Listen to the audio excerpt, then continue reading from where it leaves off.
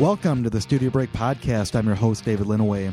For today's 67th interview, I'm happy to say we have artist Pam Weingart on from North Carolina. If you want to check out her website, please go and visit PamelaWeingart.com. Check it out. Again, Pamela's work explores a variety of different series and subject matters and deal a lot with the materiality of what she's working with, a lot of encaustic, fabric transfers, drawing, painting, and again, we really delve into how she sets that up and the ways that she thinks about it in her studio practice. So please enjoy this interview. Of course, if you've never heard of Studio Break, we are a podcast and blog site that feature a variety of different interviews with artists. We share their work, and again, you can conveniently scroll through that on the Studio Break page. Again, we have a number of images there. You can link to the artist's website and check it out. You can use the default player right there to listen on Studio Break, or you can go and follow those links to iTunes and subscribe to the Studio Break podcast. Again, we've got tons of interviews, a lot of different artists to check out, so please go ahead and do that. You can easily do that going through the archive feature right on the left sidebar. Go month by month. Again, we've been on for a number of years, so there's a lot of interviews, so check them out, digest them. Once again, if you want to find out more about Studio Break, you can also like our Facebook page. Again, we provide updates to some of the guests that we have coming up, show announcements from past guests, exhibition opportunities, things like that. So please like us there. You can follow us on Twitter at Studio Break. Thankfully, that's all I have right now. Pamela Weingart is coming up, so stay tuned.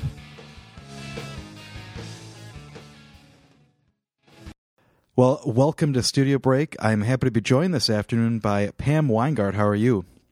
I'm fine. How are you? I'm good. You know, we've been trying to figure this out, and I'm glad that we finally did, because it'll be fun to talk to you a bit about your work and learn more about it. So, where are you speaking with us from? I currently live in North Carolina in Matthews, which used to be its own little town, but now has ended up being a suburb of the Charlotte area. Okay. And you teach out there as well? I do. I have sort of a permanent part-time gig, which suits me just fine at Wingate University, which is a private university about 30 minutes east of here. And it gives me a chance to teach, which I really like to do a couple times a week for the whole day. And the rest of the time I spend in the studio. And did you grow up out there on the East Coast, or? Sort of. I'm very eclectic background. I've lived a little on the northwest of the United States, the northeast, the south, and I spent some time in Europe, about 8 years. So was art making something that you were drawn to, from an early age? Yes, I was drawn to it from an early age. It was. I remember I had this vivid memory of when I was about 6 years old, drawing a horse for my grandmother, who proudly hung it on her refrigerator. And I never strayed from my primary love, which is to draw. And so it's like most artists who are passionate about what they do, it's like breathing. I can't, if I stay away from it too long, my husband knows, because I become completely bitchy, and he's like, go to the studio. So it's really important, and it's something that it's intimate part of my life. Now, there are times when I have not been able to do it because I've had an eclectic career. I spent some time in the service, active duty, and I spent some time working for the government, and I'm a non-traditional student and bubbled up that way. So had a family that was young. Between my husband and I, we have 6 kids. So there have been times when I have not been able to do painting because my 3-year-old gets in there and throws ink all over everything. Right.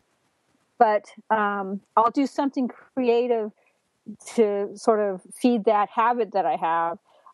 But in the last 10, 12 years now, I've had a practicing professional studio, and I've been teaching and been working very hard with my practice and producing work and looking for venues and getting venues. So it's been a real integral part of my existence for the last decade or so. In terms of, I guess, a formal art education, was that something? Where did you wind up going to school? And could you kind of give us a little bit of a background on that information as well? Sure. Because I was either working with the government or my husband was working with the government, I sort of piecemealed my first 2 years of my undergraduate work and ended up spending the last 2 years full-time at Framingham State University in Massachusetts, which has an extremely good art program for a liberal arts school. And That's where I got my bachelor's of art in painting and graphic design. And then I spent, because of being practical, I spent time for the last 15, 16, 17 years in advertising and marketing and graphic design. And while I was in that career path, I ended up getting an MBA in business administration. Mm-hmm. And that took me into more strategic marketing and sort of the business, anal, creative world that you can get sucked into.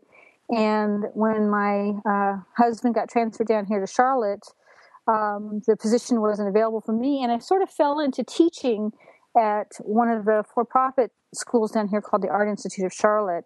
And that's when everything sort of kicked into play, and I started to teach art. I got a studio. I started to learn and practice something that I've always wanted to be actively involved in, and that led to me getting my MFA from Winthrop University in Rock Hill, South Carolina in 2011. It sounds like then there's that pragmatic side to, working in graphic design or having a practical kind of application to it. Was that something that was, I guess, a concern in terms of pursuing it as a career from the start, or? Yeah, it was a concern only because I had married young and I had young children, and it was important for me as a woman who bubbled up from the 70s and 80s to be sort of financially independent, or at least to apply myself in that way and not just be at home. And I had that weird, cognitive dissonance thing going on, and so I used that as a launching platform for doing lots of creative things. But it was I worked for the government in that regard, and I worked for large corporations, which traditionally are very conservative. So I didn't get a chance to really pursue or sort of break open from that and be as wildly free as I am right now. And mm-hmm. My kids are now gone and are grown. My youngest just went off to college and just this past year. But in the last 10 years or so, I've sort of given myself permission to accept the fact that pursuing fine arts, and I put quotations about that, but pursuing your own voice and your own expression and your own methods and process and materials is extremely important. Life is just too short. So that's how I sort of have looked at the last 10 or 12 years, is that this is my time. This is my time to pursue what I want. There's a lot of things I want to say. And that's the direction I've taken with both my art and my education. And I also found when I came down here and I sort of fell into teaching that I was good at it. Mm-hmm. So that, I don't know why that surprised me, because I seem to have been in a teaching role now that I reflect back on it, with raising kids or in the jobs that I had. I ended up being a creative director and things like that, and that's a mentorship role. So it's not a big leap for me to go into teaching, but I really, really enjoy it in the fine arts departments that I've worked in, because it sort of juices me up. There's a synergy that's created between me and the students, and vice versa, that sort of helps give me ideas or just get me excited about things, so that when I walk into my own studio, I'm already ready to go. Sure. Just to talk specifically about the work for a little bit here, I know that's, primarily how I found out about you. I think I said, as we were setting this up, that I saw your work online. And so, it's something interesting now, especially to be able to be connected with so many people that I'm not next door to. But in terms of drawing and things of that nature, I mean, how did you get into painting, and what were you interested in painting and drawing from? I don't know. Is there like a trajectory, or is it something that's developed over time? Or there's much more of a trajectory with the painting part of it than the drawing part of it. The drawing to me is like what people do when they write in journals. I never not draw. I'm always drawing something. My husband has a stack of my doodles somewhere in a box. He rescues them from the trash bin. So drawing is something that I find to be relaxing and intimate, and it helps to lead me into things that I want to talk about in my artwork. Now, painting, on the other hand, of course, you bubble up traditionally if you go through school. And I originally started off with watercolors back in the day, and I've been doing that for a long time, decades. And then I got into oil painting, and I never was very happy with sort of the traditional kind of oil painting and building up layers and in that sense of the word. And I went to very quickly into impasto, heavy fingers and knives and kind of scraping into the surface. And I found that I was really interested in the surface. And where in my undergraduate program, I couldn't understand the idea of collage. When I got down here to Charlotte, they had a big retrospective on Romare Bearden that I saw at the Mint Museum, and all of a sudden it clicked for me, and I got into got into collage for the few years, and it was there that I started to really be constructive and destructive with the surface, and I found that the materials and the surface were really important for me because I have a tendency to be very narrative about my work. There's always a story attached to it. And having the surface and those layers and building them up and taking them back down to show what was underneath them seemed to be an important part of that process. But it wasn't until I got into graduate school where I had recently seen several shows in Asheville, one of which was a encaustic show, and that I really got intrigued by the surface that using encaustic medium provided. So when I went through my graduate program, that's what I focused my intentions on. And through that process, learned a lot about layering. So the painting part of it evolved over time. The drawing is like love. It's like love. It's interesting. Keep talking about my experience this past summer. I just went out and wound up getting really interested in painting from observation, and I hadn't really fallen in love with it in that same way that you kind of talk about, I think. But there's something to me that's so interesting about, and it might not just be the act of like sitting in front of something and trying to represent it, but just like allowing the material to kind of develop, your idea and kind of change the direction of a drawing or something that you're working on. And it seems like in that sense, drawing serves as that vehicle or, that act of kind of playing with materials and being able to see what they do. I mean, how do you formulate strategies in terms of painting? Is it something like you had kind of indicated that you maybe start out with some idea or some way that you want to work and then build off from there? Or is it very technically planned out? Or well, it's sort of a happy medium between both ideas. When I was doing the 17-year stint as a graphic designer and had to plan and had to be really specific, I call it being anally creative.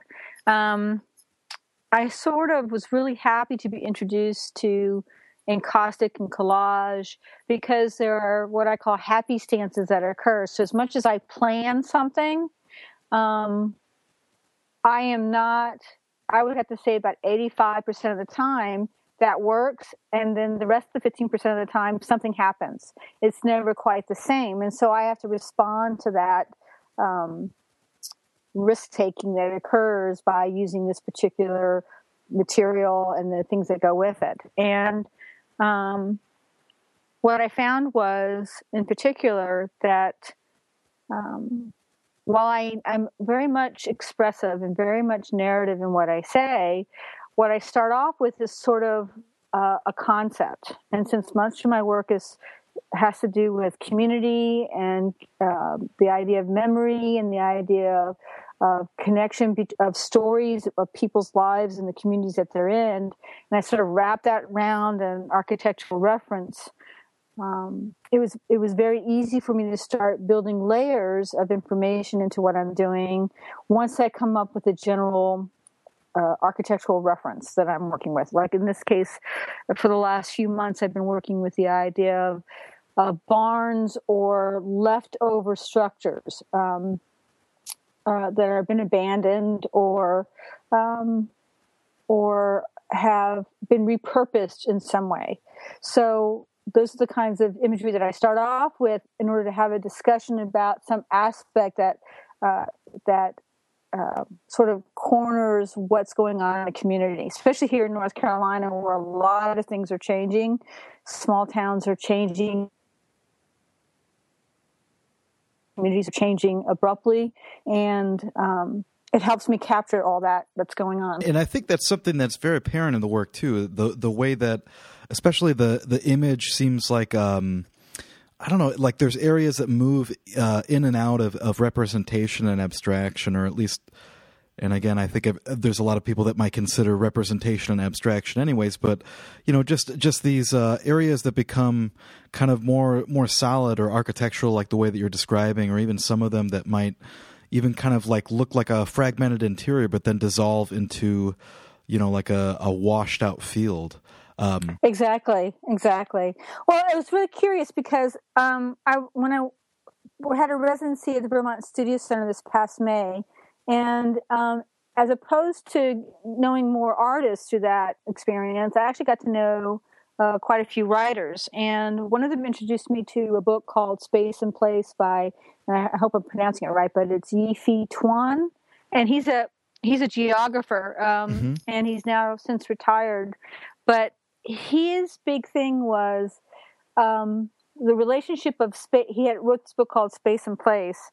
And I'm going to read a little bit about something here because I thought it was important. But he considers the ways in which people feel and think about space and how they form attachments to home and neighborhood and nation, and how they affect their sense of being and also affects the sense of time.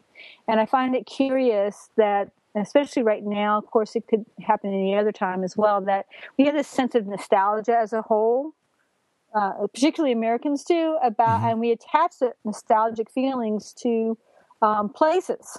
And within those places, there are these spaces that we look at, and so they create unexpected meanings when you reinvent or repurpose that imagery in order to have a discussion about that community or the people that live in that community. And so that's what sort of drives my artwork. And because they're narratives, I always do things in series. So I just don't ever do one painting or one piece of art. I do a number of pieces, and each one embodies an aspect of that story or a chapter of that story that I'm talking about in that series. And then it's funny when people come and they purchase a piece, they're worried about not purchasing the whole series. And I tell them, well, that's the next step of the metaphor. You're now developing a wider community of people who own parts of the series. And that makes the story go out even further. Are you interested in specific histories or working within certain themes in terms of each of the series that you work through? Then you kind of talked a little bit about, there's some that are dealing with like water towers or the barns that you were mentioning earlier. Is it something that can be affected just in terms of like kind of revealing a type of history about these places, or is that something that's less important? No, there's actually, from my cultural background, my husband and I and my family were Jewish, and several of the pieces that you might see on the website really have strong connections to some of our cultural history in the 20th century, and bubbled up from a couple of different places. One, our current politics have a tendency to really kind of thrust in the forefront the idea of the marginalization of members of our community and sort of the gap that's created between the idea of us and them. Mm-hmm. And it brought me, because these same things cropped up in the early 20th century that led to some of the horrific things that the world experienced.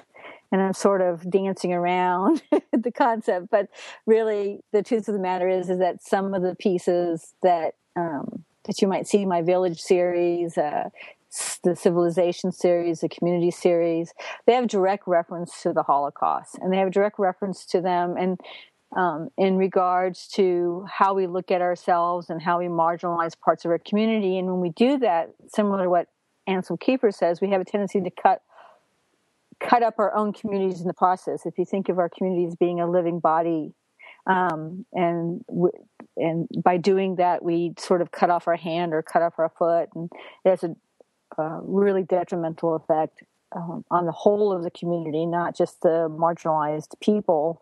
So there are parts of my work that are very seriously, without slapping people in the face. I'm not one of those shock artists. So it's really pieces that are hopefully will engage people and have successfully seemed to engage people in a conversation about connections between the things that bring us together as opposed to the things that bring us apart. No, I think that makes perfect sense. And I think also, in terms of just seeing the various bodies of work, it seems like something that allows you to really kind of explore different ways of working through those ideas in terms of what you might source. And also then, allow more people to be able to read it. It's not, just I guess from one, kind of particular viewpoint. But I guess at the same time, your work also feels very universal, in terms of the way that it's not something that's supposed to shock you in that sense, but, something that seems more inviting to have somebody come and look at it and spend some time with it. Exactly. And the thing that is hard to see in digital imagery, especially when you have sort of the ephemeral qualities that encaustic lends itself to some of the work, is that you have quiet spaces within the layers that you can see through, and the imagery sort of catches different people with different things about their own past or their own present or aspirations that they have. And it's very interesting when you have a show and people actually come to see the work. They have a tendency to see things themselves in the work, and they begin to have a story. And I always tell my students, especially, about the spaces in between the stories. We're coming up on Thanksgiving right now, and you would get all families together. And when you get all your families together, you have great Uncle Jim start to tell a story, and then, Aunt Edna changes the story by saying, "Oh, but don't you forgot this part?" And they add something to it, and then the cousins are listening and they add their little piece. And if there's someone missing, someone else tries to add that piece to it. And it's those spaces that are trying to be filled that help create a continuity in that narrative. And so what I find in the artwork is those layers of wax and layers of imagery and layers of information do exactly the same thing. And when people come to see the work, they see different things in it, and they turn to their partner or their companion, or they'll have a conversation with themselves or with me, and start to engage and start telling stories of their own that they think connect to the work, and sort of continue that narrative, which is really important to me. They talk to each other, even if they're, a raving teabagger and right. A flaming liberal. All of a sudden, they're having a conversation, and it's the dialogue that becomes really important to me. And without having that shock value, and without having, the idea of some sort of redemption going on in the story, or an accusatory position of the artwork, people are able to enter into that narrative and have that discussion and sort of connect. And that's what I enjoy, and that's why I do it. I'm curious, too, then, in terms of materials, is that something that kind of also lends itself in there? Because I've noticed there's some that include more mixed materials, or I want to say I thought I'd read something about found materials as well. Yes. But I also think that it's important in my work, and I go back and forth, sort of vacillate between the collage elements. Someone told me that I use a lot of bricolage, and that may be true, because there are some pieces that are like collage on steroids, I want to push the work off the wall. I don't want to be a sculptor necessarily. I want to sort of have that book feeling to it, but I want it to be like when you were sitting down as a kid reading a good book back before we had all this other electronic stuff, and you sort of got into the book, the whole other world went away, and I want to create that same environment with the artwork. So I push it out, and I use found materials to do that, because I find that it has an integrity to the artwork. And the idea of having detritus or detritus, the human detritus, the things that are left behind, plays well with the idea of connecting to memory, creating a sense of timelessness, to making it personal because people can relate to it, as opposed to, being very pristine. And I don't worry about the edges of my artwork, either whether it's really flat and two-dimensional or whether it's on panels and being pushed out, for the same very reason. I want there to be sort of this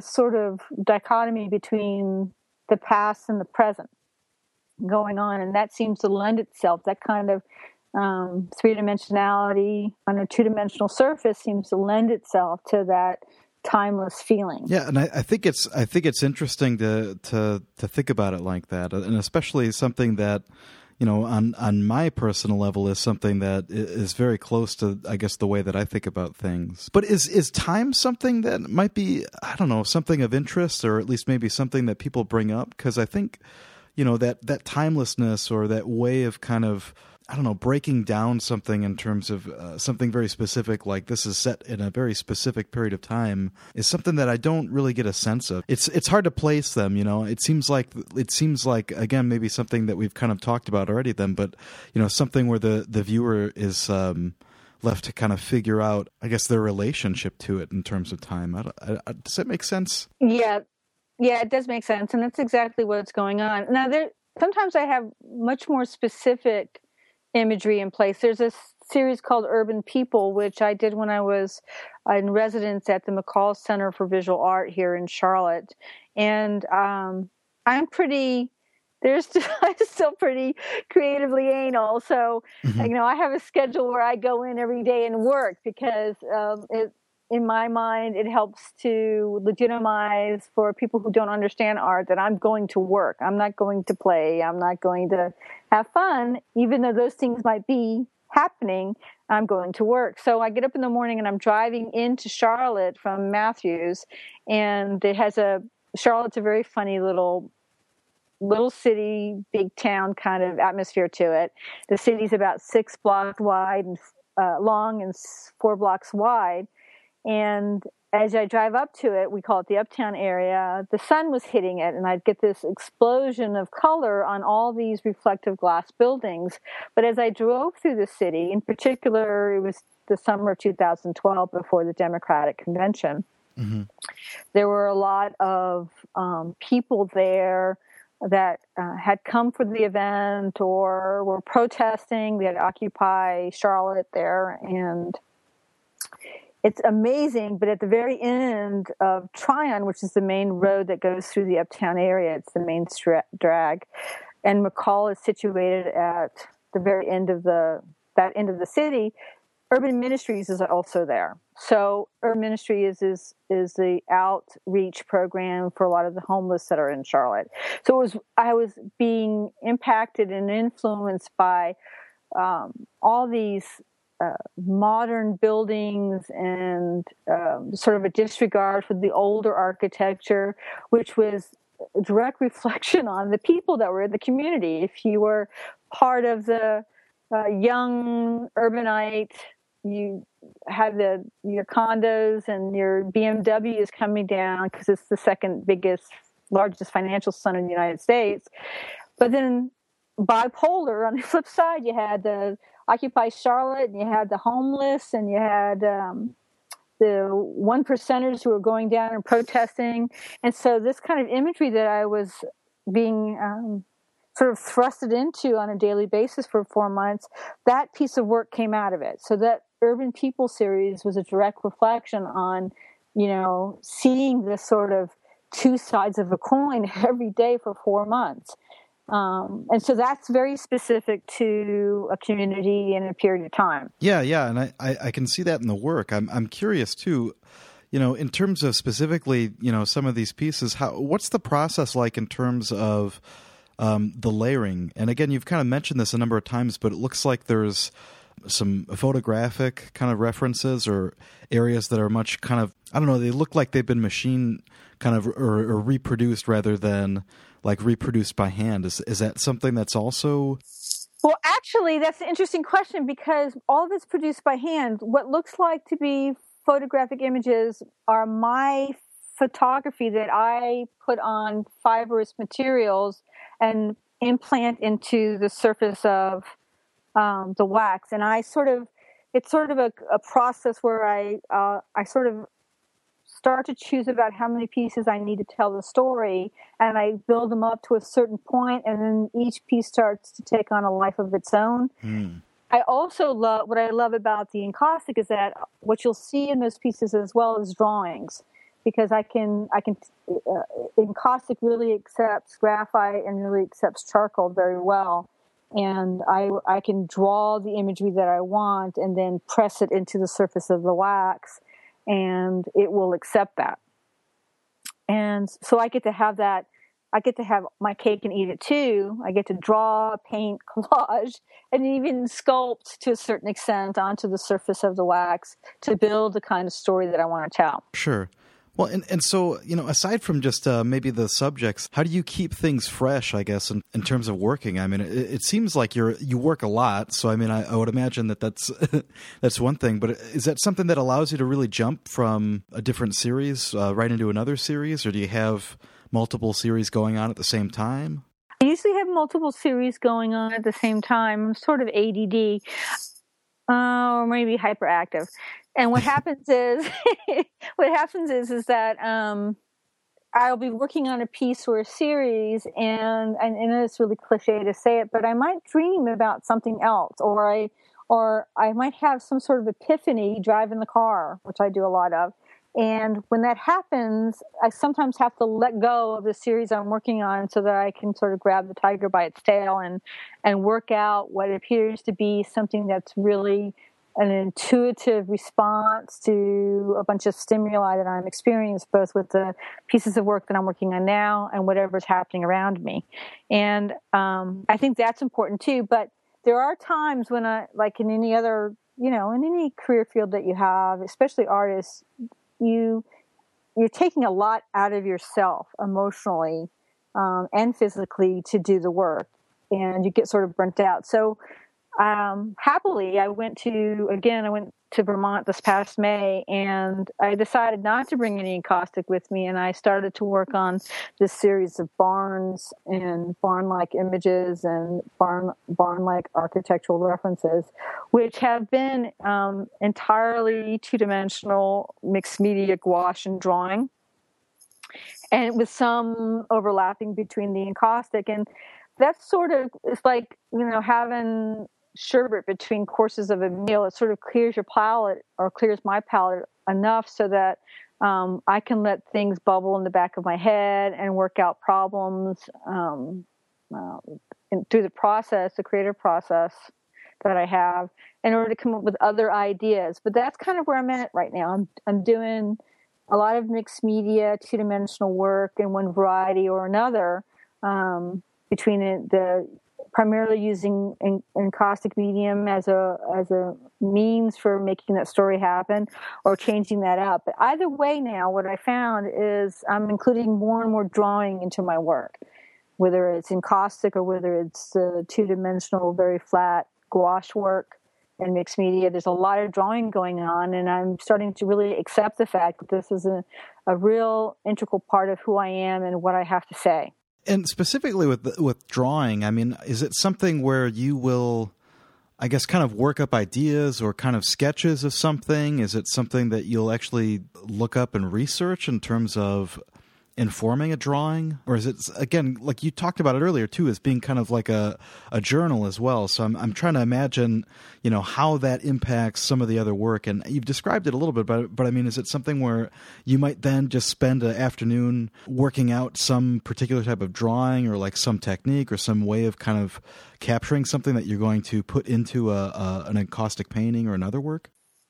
Yes, that's exactly what I do. And many times what I start off with is not what I end up with, but there's a lot of experimentation going on right now, and trying to figure out what has been interesting to me is that the encaustic is now informing the drawing, because I'm finding that I can create a sense of layering that maybe I just wasn't open to before, that I am now very excited about, that I try to, one of the things that I've actually just started to experiment with is silver point, and including that in the painting that I'm doing.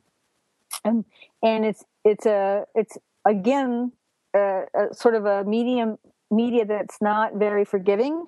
So I have to live with whatever it is that I do with it. And that's really good for me to do, because I could get easily trapped into the illustrative nature that I have.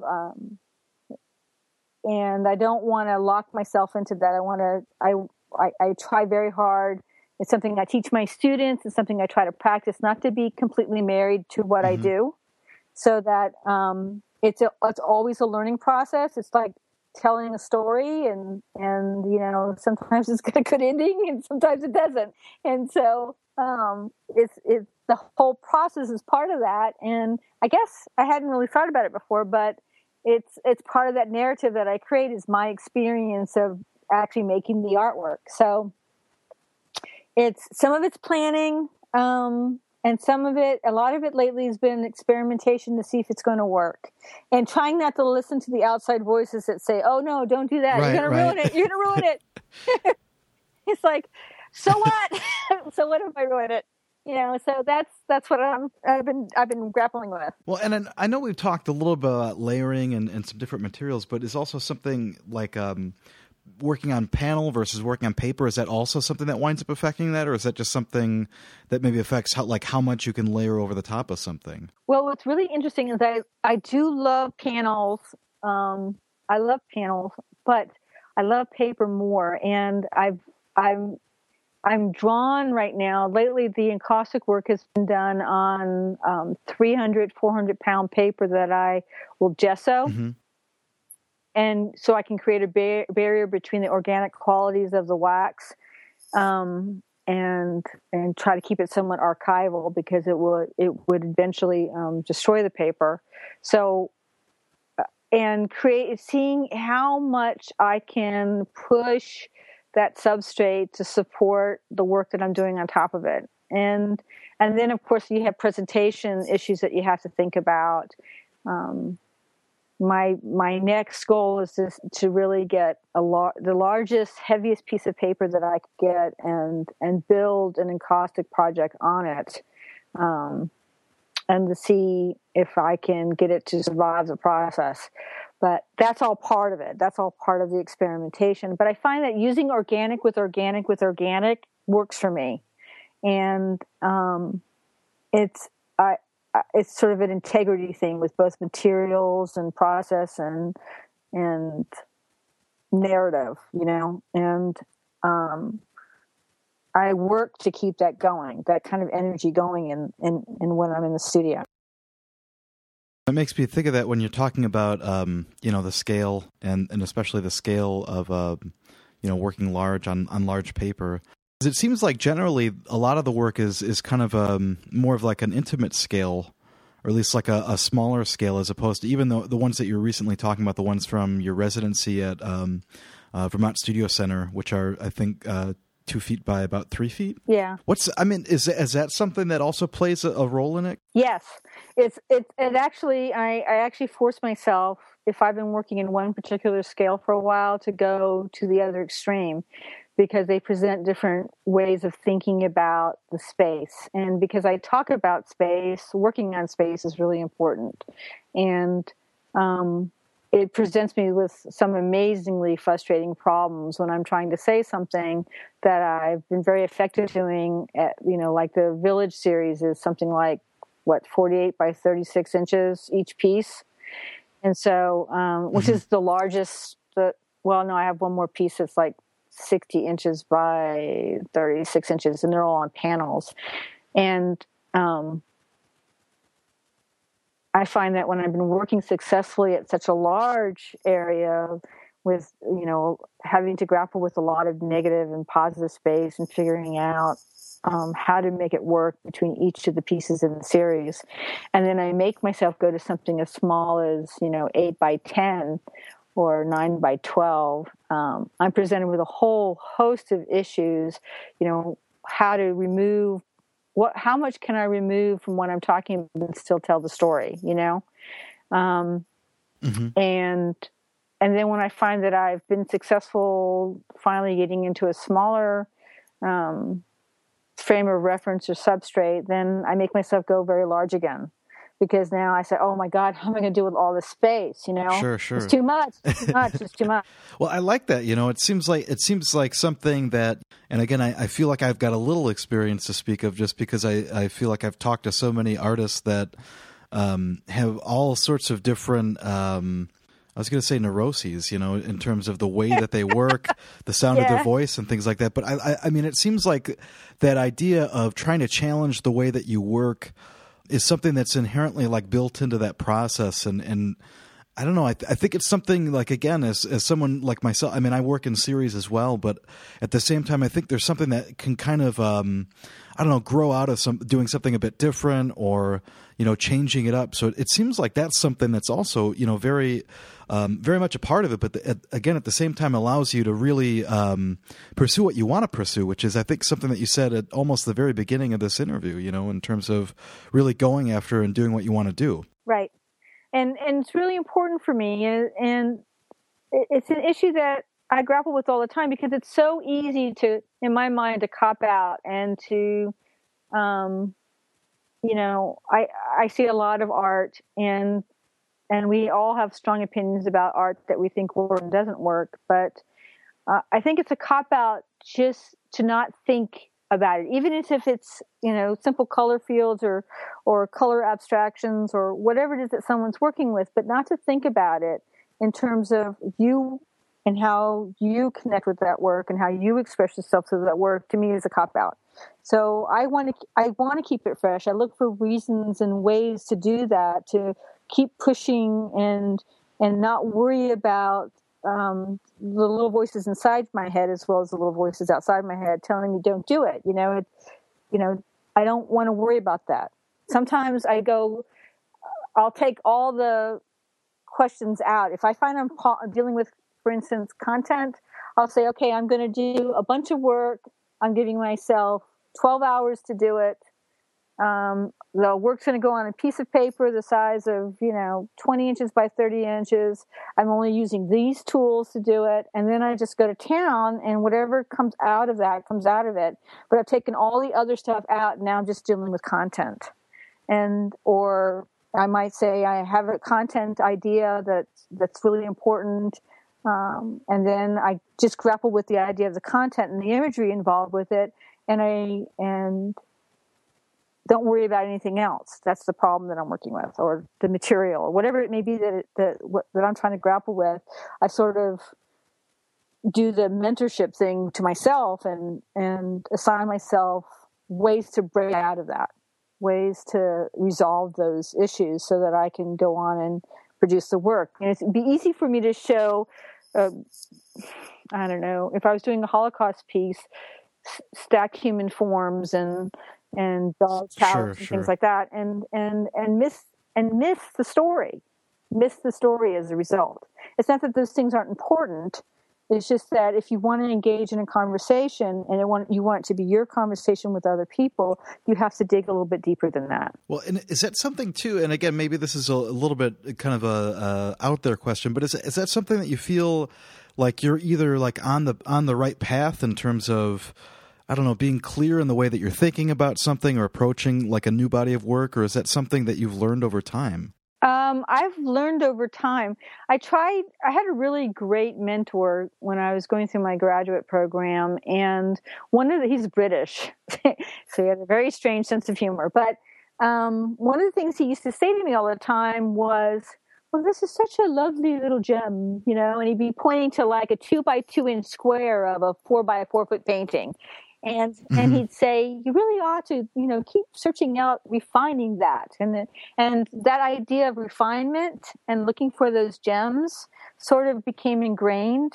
So I always find, and I always say to, I was studio mate, and my students and the peers that I hang out with and other artists, is that everything informs everything, and when you're doing something on one project, something will catch your eye, or there's to be some sort of kinetic memory going on as you're working that piece out that sort of reminds you about something else. And so I try to capture those things to keep that story going, that narrative going with my own work outside of, venues and public discussion, just to make that happen. I keep refining, looking for those gems that, and you always know, you're an artist as well. You always know when you've reached that point. It feels like it's sort of like having the Thanksgiving meal.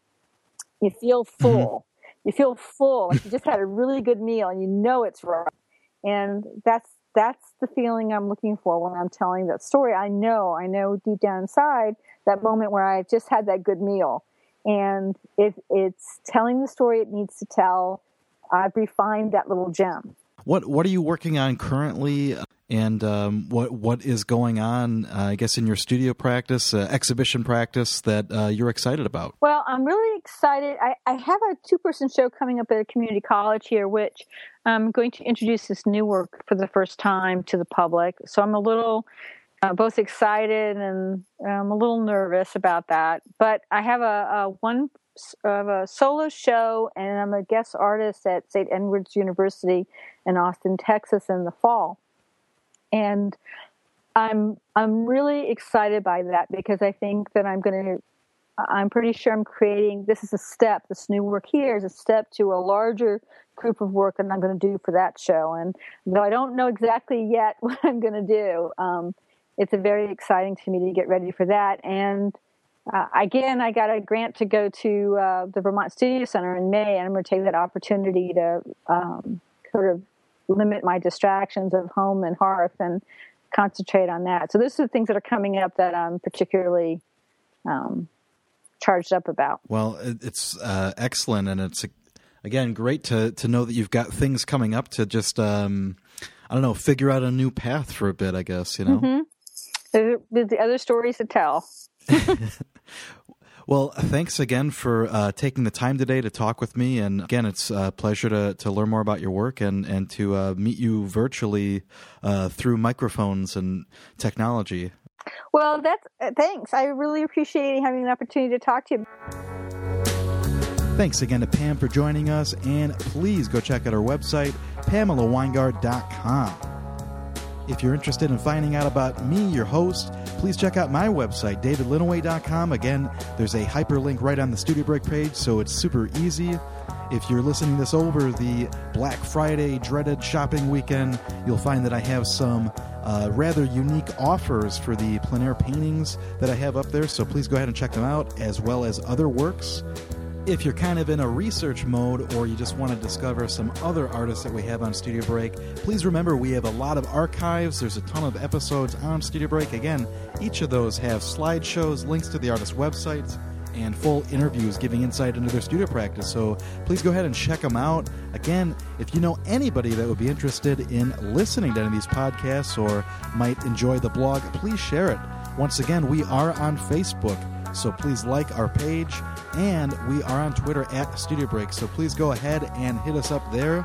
Once again, we are on iTunes, and we have our podcast available there for free, so please subscribe. And again, if you happen to like it or think other people would like it, please leave us some comments, some feedback. Again, it just generally helps with visibility for other people out there who are podcast junkies, who like Bad at Sports, or This American Life, or Radiolab, or Sound Opinions, or The Moth, or whatever. So please leave us some feedback. Again, it just helps us get a little bit more visibility, and others that are interested in listening to artists discuss their studio practice. So please help us out. All right, that's all the interview that we have this week. We'll talk to you real soon.